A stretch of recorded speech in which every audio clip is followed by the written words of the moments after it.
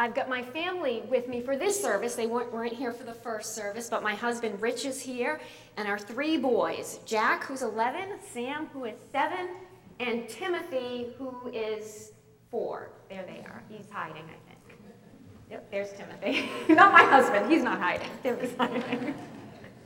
And I brought something else. I brought my lunchbox with me. Did anybody else bring a lunchbox today? No? I'm the only one, huh?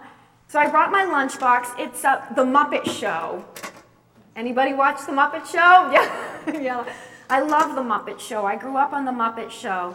And we found this maybe a couple of years ago in the attic. I remember we were going through some things. Here's my Muppet lunchbox. The thermos is missing. I had a yellow thermos with Kermit the Frog on it. We can't find that.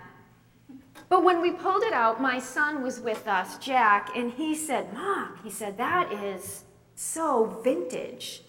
And so he uses it now. He uses my lunchbox. He brings it to school because it's vintage, and I don't know. But it really is mine. I'll prove it to you because my name is in it. Patricia Morrison, that's my maiden name. My mom wrote that. 5 Pequot Street, that's the street I was raised on. In fact, last service, a woman came up to me and she said, is that Pequot Street in Billerica? I said, yeah. She said, I lived on Pequot Street in Billerica. Pretty interesting story. And room K, so I had this in kindergarten, and that gets crossed out. Room 1, that gets crossed out. Room 2. So I had this for 3 years. And then my little sister came, and she scratched out my name, and she wrote Karen on it. Room 7. This is a lot of rooms. But a few years ago, 2011, a new Muppet movie came out with Amy Adams. Did anybody see it? A Muppet musical. It's a good movie. It was a lot of fun. And in the movie, Kermit the Frog is trying to get the whole gang back together, okay? Because they have been dispersed. The Muppet Theater is a complete wreck. It's in shambles, and there are no more shows. And everybody's off, and they're doing their own things. So Miss Piggy, I mean, she's doing pretty well, right? She's in Paris, of course. And she is working in the fashion industry, which was her dream. So she's there, and she's content. And Ralph, of course, he's still playing piano. He's at a nightclub or at a bar. He's playing piano. And Fozzie, he's still telling his bad jokes. But this time he's in Vegas. Now he's in Vegas. And the only one who's doing well, according to worldly standards, is Gonzo. And he's made millions selling plumbing equipment, toilets. And, he's really good at it. So he's made it, and Kermit has a tough time convincing him, to leave the wealth and all the glory. But they need one more person because they got to get the band back together, and Animal is missing. Takes a little while to track him down because Animal's in a program. Anger management. And he can't be released. So the gang goes to Animal's program, and they discover that Animal has a trigger word, okay? So if you say this word, Animal completely loses it. He can't control himself. He just goes ballistic. Does anybody know what Animal's trigger word is? What did he play? Drums. Yes, drums! Yes. Yeah. As soon as anybody says drums, Animal loses it, and that's how they break Animal out of his program. They say the word drums, and he just goes animalistic. Do you have a trigger word? A word that when it's said, I mean, maybe you don't turn into an animal, but you get animated. The word that when someone speaks it, you have this visceral response. Maybe for you, it's the phrase Obamacare. Maybe for you, it's Donald Trump. Do you have a trigger word? Something that when you hear it, You feel the hair on your arms rise. Let's not talk politics today. Maybe it's a word that's closer to home. It's the name of somebody you know personally. Maybe it's someone you loved or someone who left. But when you say the word, these emotions bubble up, either glad, sad, or mad. And her name is on everybody's mind, but on nobody's lips. Because you can't speak that word. Because the emotions are so raw when you say his name. They all come flooding back. Let's not talk about it. Do you have a trigger word like that? In our passage today, the name Paul is a trigger word. It's a word that when the Jews in Jerusalem hear it, they get so angry. They do have a visceral response. And in fact, our passage tells us they want to kill him. Now, Paul has just come off his third missionary journey. He's back in Jerusalem, and there are many Jews who have heard that Paul is preaching to Gentiles. And they feel that Paul has been watering down the Mosaic law. He's been watering it down, not following it to a T. And they don't like that, these Jews in Jerusalem. And then rumor has it that Paul has taken a Gentile friend into the sacred area of the temple. Okay, so Paul's on the Temple Mount now, which is filled with different courtyards. There's a courtyard for Gentiles. There's a courtyard for women, separate courtyard for men, a courtyard for priests. And you can only stay in your designated courtyard. And there are actually signs in the temple area that read, no Gentiles beyond this point, or suffer the death penalty. That wasn't a joke. The Jews took that very seriously. So some Jews had heard, and it was a rumor, it was not true, that Paul had brought a Gentile beyond their court. And they got so mad. Just hearing his name, that he was back in the city. Ugh. So this mob scene started to be formed. And they took Paul, and they started pushing him around and beating him. But Rome witnessed this. You see, adjacent to the temple area was a large fortress that Herod the Great had built in 31 BC. Antonia Fortress, named after his friend and patron, Mark Antony. And this was a barracks and a palace for Roman soldiers. They had 600 soldiers garrisoned there at all times. And Herod said it was to protect the Temple Mount. Yes, but it was also to keep an eye on the Jews. So Rome, this is adjacent in the northwest corner of the temple area, had seen this mob scene start to take place. Herod even dug a tunnel, a secret tunnel, from the fortress into the temple area. But they had seen this, so they rushed to break it up. You know, what's going on? They chain Paul, and they drag him back to the barracks, back to the fortress, and the crowds follow. And Paul says, as he's on the steps going up to the barracks, he says, could I have a minute and speak to the crowd? And the centurion says, sure. So he gives Paul the stage, and Paul starts preaching to everybody. And he tells them about how God has sent him to the Gentiles and how Jesus is resurrected. More trigger words. He's just throwing them out. Gentile, resurrection. And they get angrier and angrier. So angry that the guards have to take him in and put him in the barracks for the night just to keep him safe from his fellow Jews, just to protect him. Well, that night, while Paul is in prison, the Jews, an angry group, probably zealots, come together and they form a plan. It's an assassination plot. And they decide that they are going to kill Paul. That's just what they want to do. They want to kill him. And they formed this plot, and Paul is safe in prison for now. And he has a vision from Jesus. That's in verse 11. In verse 11, Jesus comes to him and he says, "Take courage, as you have testified about me in Jerusalem, so you must also testify in Rome." So we have Paul in prison. We have this assassination attempt starting to happen. And Paul is going to die. I mean, it's really been said. He's going to die.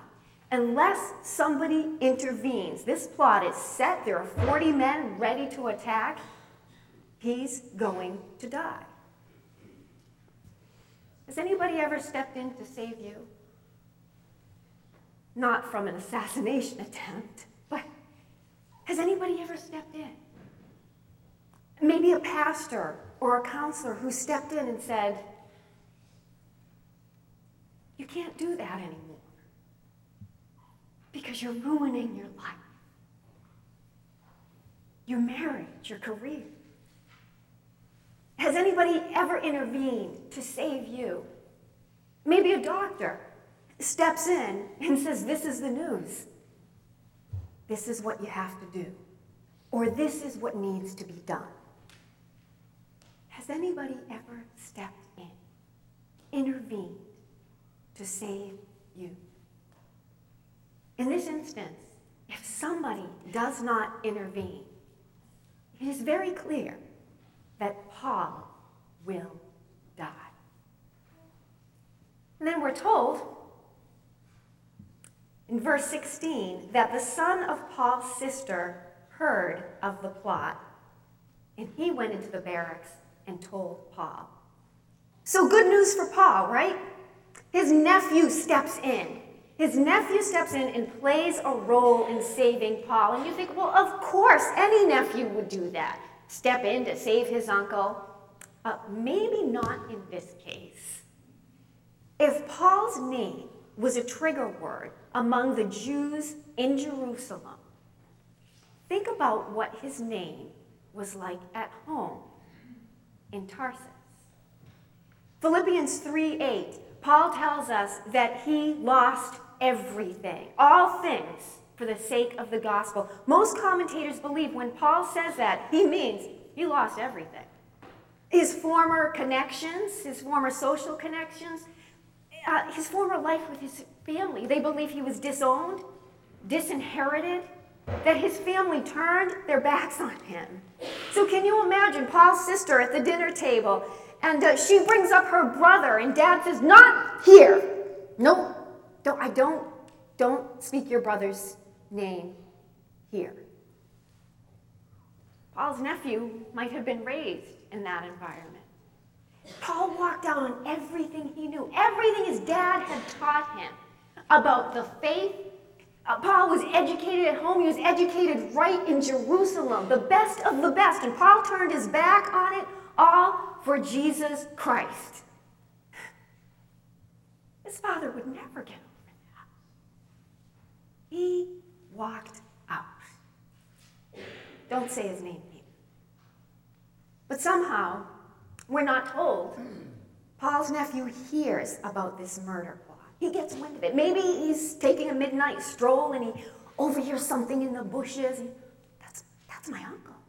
And when he hears his name, for some reason he doesn't recoil, but instead he reaches out in love. We don't know how Paul's nephew heard of the plot, but what good luck for Paul. So his nephew plays a role in bringing Paul to safety. And even the centurion, the commander, they take Paul's nephew in kindly, believe what he has to say. Unbelievable. But it's not just Paul's nephew that plays a role, it's also Rome. They play a role in saving Paul. Rome, we're told, sends 400 men to bring Paul under the cover of darkness to safety. So you've got an individual who plays a role, Paul's nephew, and then you have an institution, a pagan institution, playing a role. And this is what Rome does. Verse 23, then he called 2 of his centurions and ordered them, get ready a detachment of 200 soldiers, 70 horsemen, and 200 spearmen to go to Caesarea at 9 tonight. So under the cover of darkness, they sneak Paul out of the city and bring him north to safety.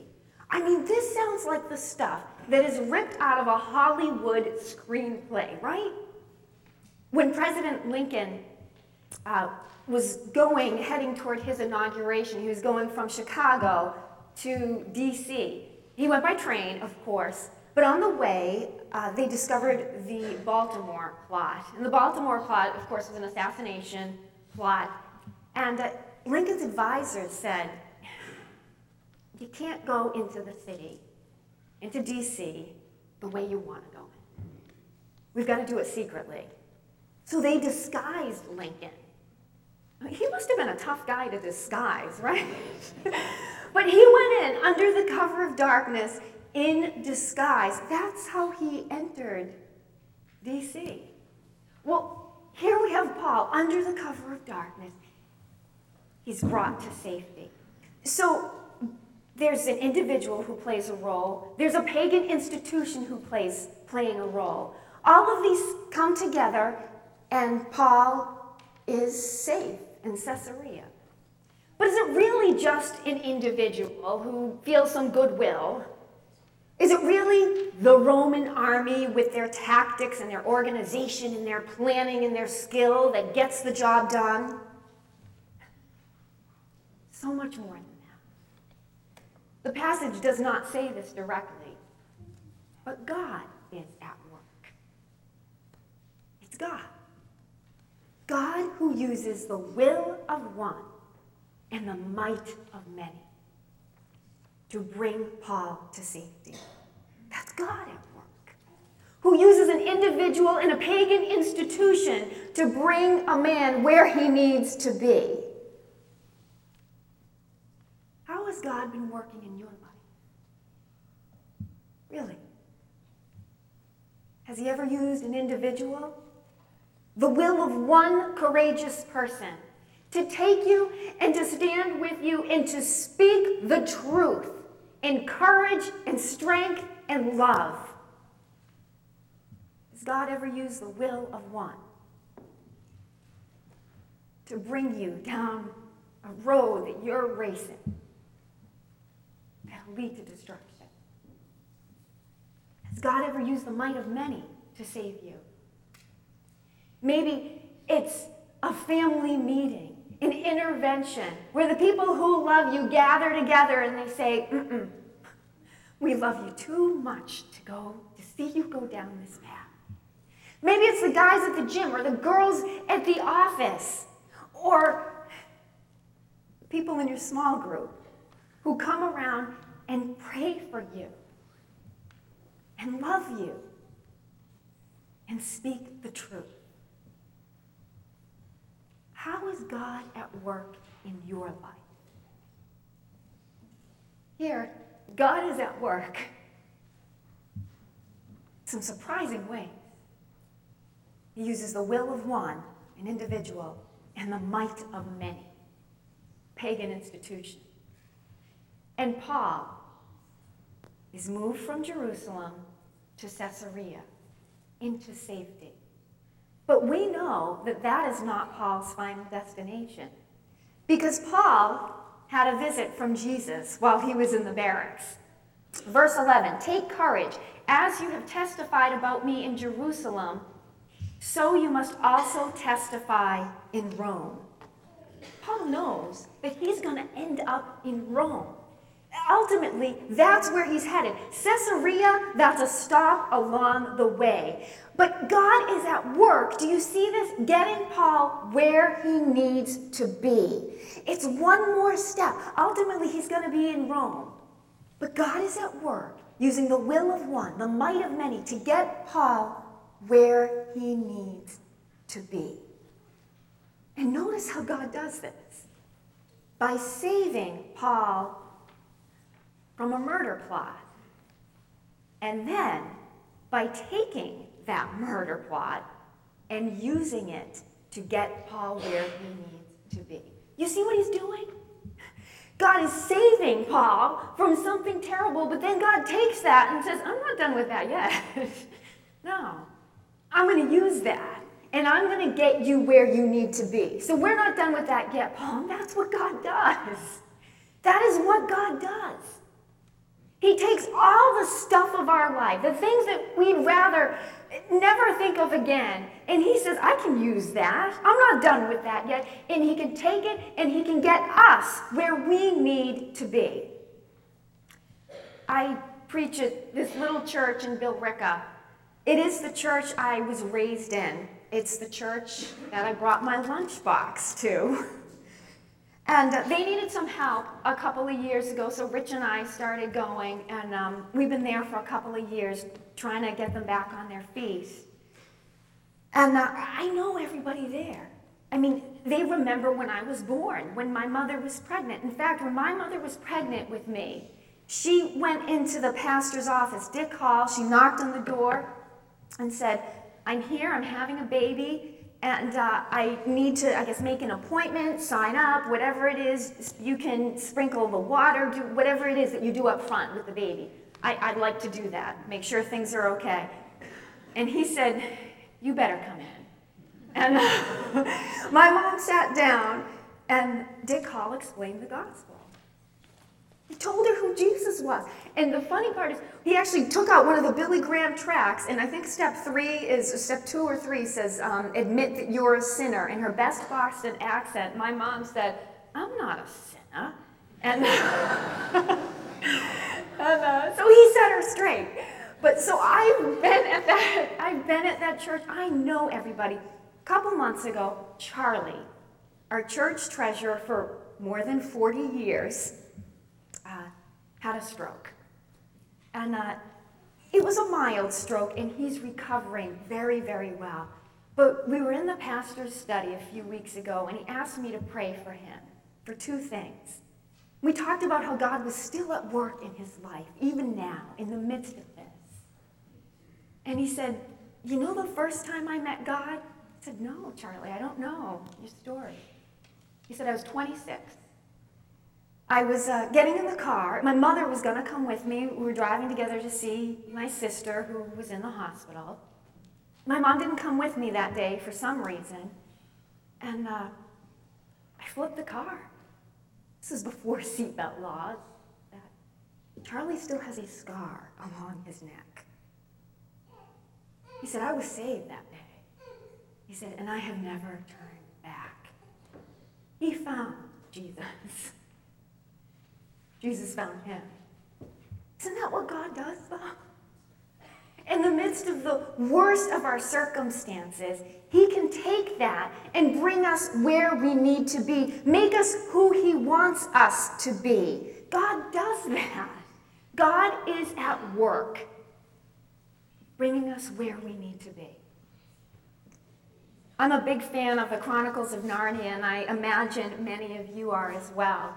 I recently reread this book, The Horse and His Boy, and I was really taken with a passage about Shasta, who's the main character. Shasta is a little boy who has grown up being raised by a fisherman, does not know who his parents are. And the fisherman, he believed, was quite harsh.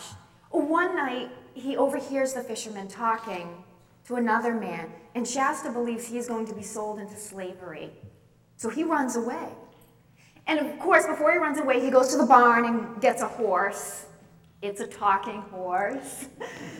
And he gets on this talking horse, and he rides off. He's not turning back. And then this is C.S. Lewis, so he happens to meet another girl who's riding a talking horse, too. They don't get along real well. Her name is Aravis. They're the same age, and they kind of annoy each other. But this journey is not easy. I mean, they are hungry. There is not enough food. There is not enough water. They're chased by lions.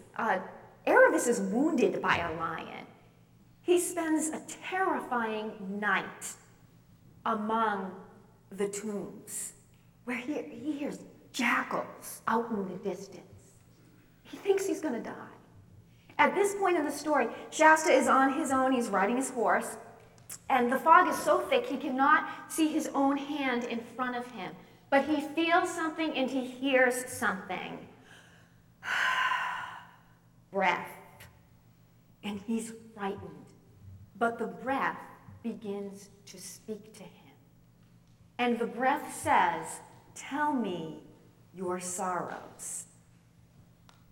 So Shasta told how he had never known his real father or mother and had been brought up sternly by the fishermen. And then he told the story of his escape and how they were chased by lions and forced to swim for their lives, and of all their dangers in Tashbaan, and about his night among the tombs and how the beasts howled at him out of the desert. And he told about the heat and the thirst of their desert journey, and how they were almost at their goal when another lion chased them and wounded Aravis, and also how very long it was since he had had anything to eat. "I do not call you unfortunate," said the large voice. "Don't you think it was bad luck to meet so many lions?" said Shasta. "There was only one lion," said the voice, "and he was swift of foot." "What on earth do you mean? I've just told you there were at least two the first night, and there was only one." "How do you know?" "I was the lion."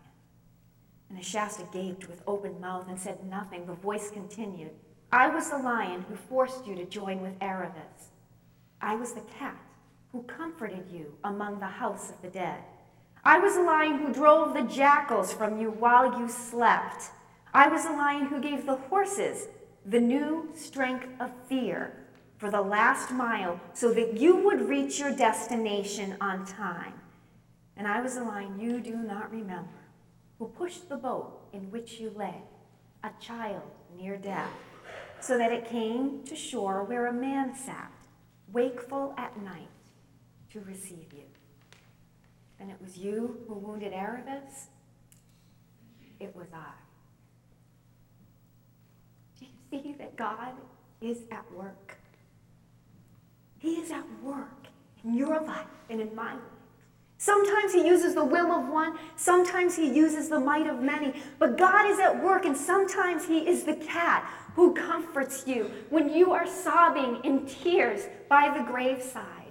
Sometimes he is off in the distance while you are hearing the jackals howl and you think you are all alone, but God is at work there. Sometimes he is the lion that scares the life out of you, but is chasing you so that you will get where you need to be who you were meant to be. God is at work, getting us where we need to be, and he uses everything. He can use any circumstance, any person, to get us where we need to be.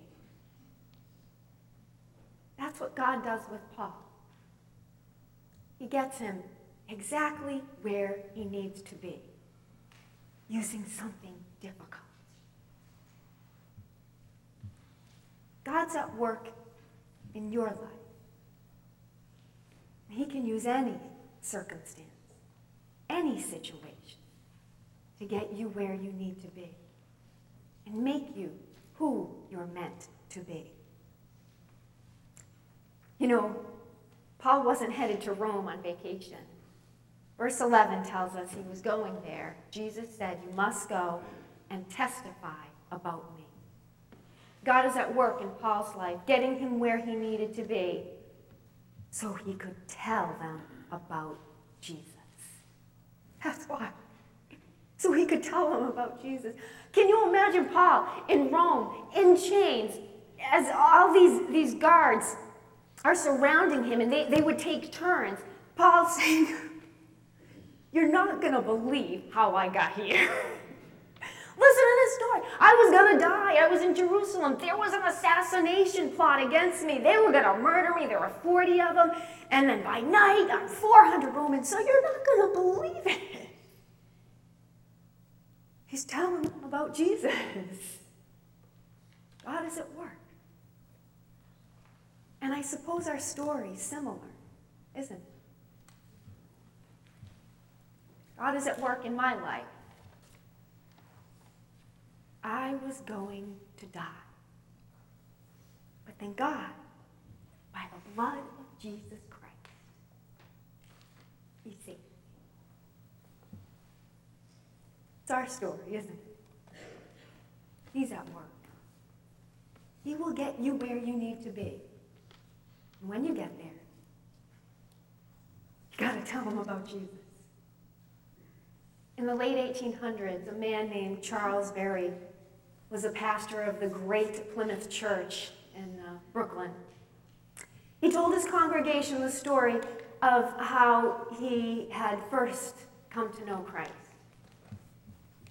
He was at a small church, village church, and he preached a very thin gospel, as he described it. It was really no gospel at all.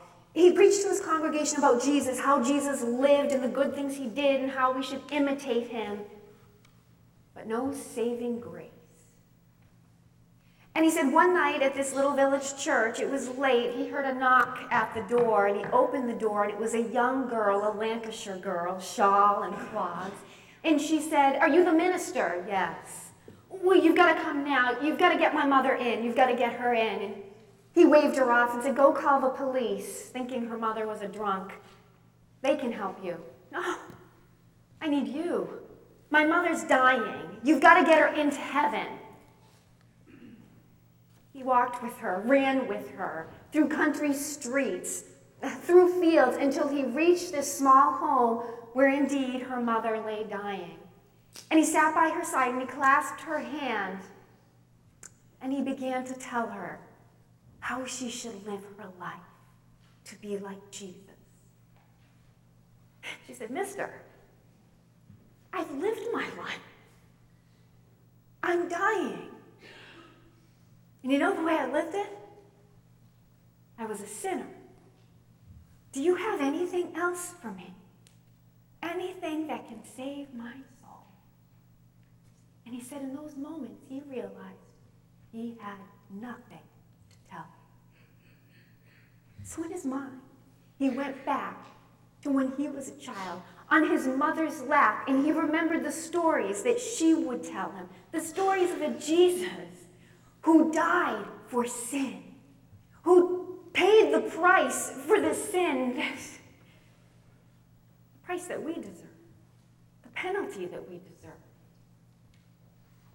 And then it all came out. And you know what she said as he began to tell her about that Jesus who saves us from sin?